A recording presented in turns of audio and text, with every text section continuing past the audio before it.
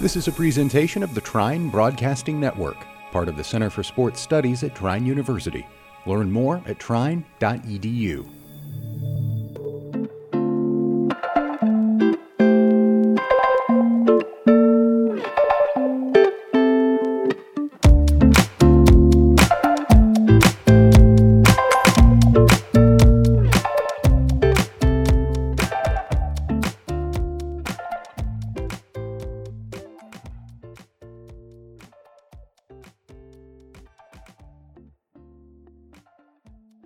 Hey everyone, welcome to the first ever podcast of Amateur Expert, where we're going to give our opinion about some topics that may be a little touchy for some people. Alright guys, so I'm Marissa Boatwright, here with Jake Daniels. Hey guys, how we doing today? Abby Wang. What's up, guys? And Blake Gross. What's up, everyone? All students here with me at Trine University. We're going to talk today about topics that are becoming increasingly prominent in not only our country, but our small towns. I know that I'm super excited to be a part of this discussion, and I think that we have a really great group of people to throw in some ideas. So I think before we dig into the more important topics, we're going to let everyone introduce themselves. Hello, my name is Jake Daniels. I'm a communications major. I'm 22 years old, and I'm a transfer student from Saginaw Valley State University. I'm Marissa Boatwright. I transferred here this semester from Purdue University, and I'm a communications major. I'm Abby Wang. I'm a sophomore communication major, and I'm minoring in political science. My name's Blake Gross. I'm a sophomore social studies education major with a minor in political science. So for starters, I'm sure some of you want to know why we chose to call ourselves amateur experts, and that's because the stuff we're going to talk about can be super controversial, but I'd like to think we have quite a bit of knowledge on the topic. Okay, so I kind of want to start the conversation with the broader topic. It's one of the biggest and yet also super overlooked issues, which is our prison system in this country. The prisons are overpopulating at an alarming rate, and the majority of the offenses are honestly just nonviolent drug crimes. According to state-by-state data, there has been a 500% increase of offenders over the last 40 years. Some say that the reason jails and prisons are overcrowding so quickly is because of changes in law and policy, and not even actually changes in crime rate. If that's the case, then half the people who are locked up today would not have been locked up for the same thing 40 years ago. And if you remember back, 40 years ago was 1980. Does anyone know what began in the 1980s? The war on drugs. Exactly, the war on drugs. So, we looked into some statistics about nonviolent drug crimes in our prisons today and how many people are actually locked up and incarcerated for nonviolent drug crimes.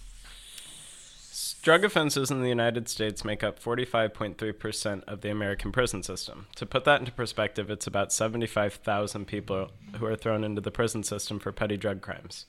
But to put that into perspective, sex offenders only make up 10.2% of the prison system, which is mind-blowing. So you're telling me the most prominent charge in prisons today is drug offenses, and the second most prominent charge by 30% decrease is sex offenses. Yes, and that is due to the war on drugs. There was never a war on sex. So maybe we need to start a war on sex, probably. Yeah, maybe. Start a revolution, Blake. Okay, so I read somewhere that 1 in 5 people is incarcerated for drug offenses. And as you said, that's how many people a day? 451,000 people on any given day. It's a lot of people. That's crazy. There's 5 of us in this room right now. That means one of us is going to go to prison for drugs. Yeah, drug charges. Nose goes. Nope. All right, Jake, it's you. Sorry, guys. Okay, so there are so many cases nowadays of, as we said, thousands of people being locked up for drug offenses. And there has been so many cases of people serving 20 to 30 years of a life term, and then a president comes into office and goes through all of the cases and eventually ends up giving them clemency, and they are free to go. We have 4 real-life cases right here of people in the United States that have been locked up for either 1 or multiple life terms due to nonviolent drug crimes. So to start, we have Danielle Metz. Danielle was 18 years old when she first met her husband and quickly became a stay-at-home mother and a drug runner for him. According to Danielle, she didn't even have her own social security number. Her entire life was literally just surrounded by her children and listening to her husband. When she was 26 years old, she got caught transporting cocaine from Louisiana to Texas for her husband and was eventually sentenced to 3 life terms plus 20 years in prison. After years of determination and hard work, in 2016, Barack Obama granted Danielle Metz clemency after 23 years behind bars. This is so common in our country, so what do we do about this? Because she was literally just transporting the drugs. She wasn't even, like, taking them or anything. And the picture that we have of her on our little sheet that we're looking at is her holding her 2 little children, her little boy and her little girl. She had 2 children by the time she was 18 years old, had to drop out of high school, and got married to the man who she had her second kid with. So she was left to a life of doing what she could. She worked for her husband, and they gave her 3 life terms for it. The sad part about it is when you just add the family aspect of it. I mean, leaving 2 kids behind like that, especially being a mom, is something sad because you don't know how the dad situation is. So is it leaving the kids with? And I would assume the dad also got arrested. I did not look into him. Yeah. If she worked for him, they took away both the parents. Exactly. So, I mean, for those kids, it's, unfortunate, but unfortunately it's the way it goes sometimes. It's devastating, and it happens every day. And I'm not saying that she did not deserve to serve time. I'm not saying what she did is okay. Mm-hmm. But what I'm saying is in the bigger picture of things is her driving cocaine for her husband's business worth 3 life terms plus some. How do you add on to 3 life terms, first of all? Yeah, when I was reading this and, like, doing, like, the research and stuff about this, I was, like, confused because, first of all, how are you going to do more than 1 life sentence? 3 plus 20. Yeah. I don't get it. And when we have murderers serving 20 to 25 years. Yeah, exactly. It's okay. But. Blake, who do we have next? We're going to talk about Douglas Ray Duncans Jr. Douglas Ray Duncans Jr. was sentenced to life without parole for the conspiracy to manufacture and distribute crack cocaine. The conspiracy, not the act of, right? Just the conspiracy of. Yeah. And this was in his early 20s. But a fun fact, if he had been manufacturing and distributing powdered cocaine instead, he would get out in 15 years less.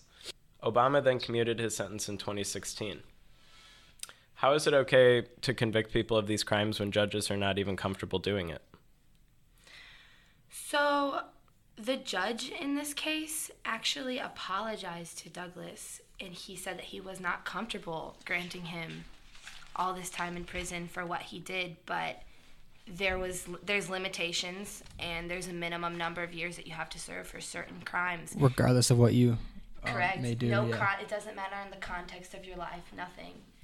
And that's what you have to serve, and the judge his hands were tied. So, like, whose job is it to fix that? The President of the United States. The President of the United States. I'm sure he's not very worried about these people at the moment. Exactly. He's, in his mind's got more to worry about, but I think it is something that needs to be looked at more. I definitely agree. I think it's a major issue, and I think it's a super deep issue in the United States that getting to it is going to take many, many levels and many, many people and a lot of cooperation. Can we just go back to the part that Blake said first, that he was sentenced to life for the conspircy to manufacture? Right, he didn't actually commit the crime. When you were reading that, Blake, but it just baffles me. Like it's that, okay. I'm astonished by that. It wasn't even proven. It was just the conspiracy. Yeah, the war on drugs really messed our country up. And after that, it had just been all about money. And when you throw people into the prison system for a really long time, that means that federal or private prisons, they're still profiting because that just means that their budgets go up for the amount of people that they're keeping there, especially for long amounts of time. I think I was sitting in my state and local government class last week, and we talked about the average prisoner in the prison system costs about $35,000 a year alone for one prisoner.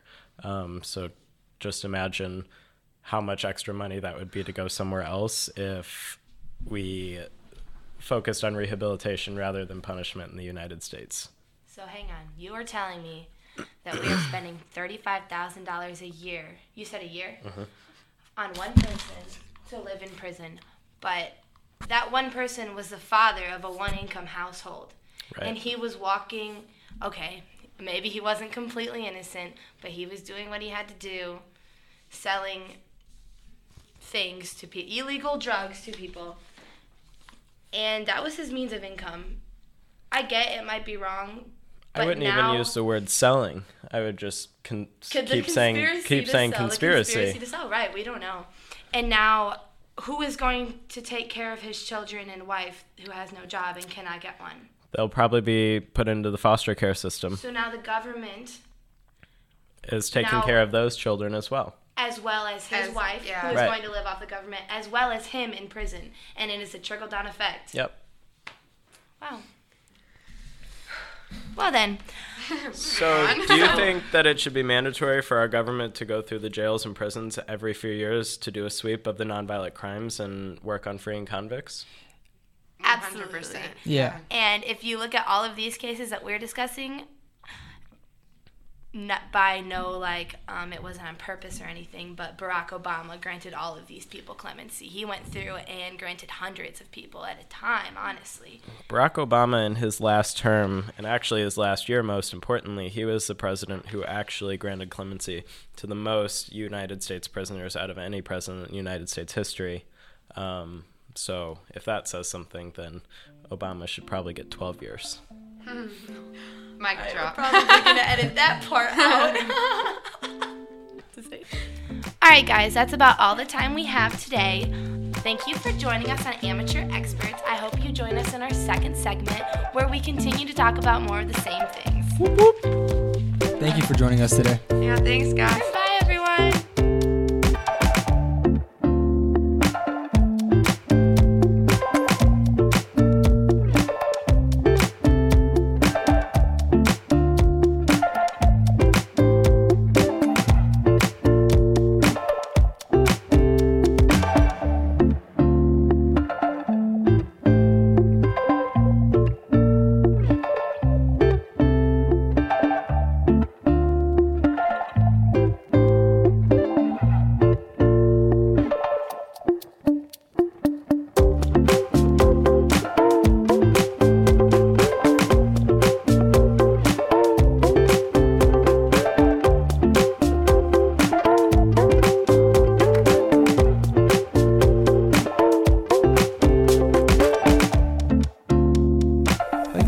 To this presentation of the Trine Broadcasting Network, part of the Center for Sports Studies at Trine University.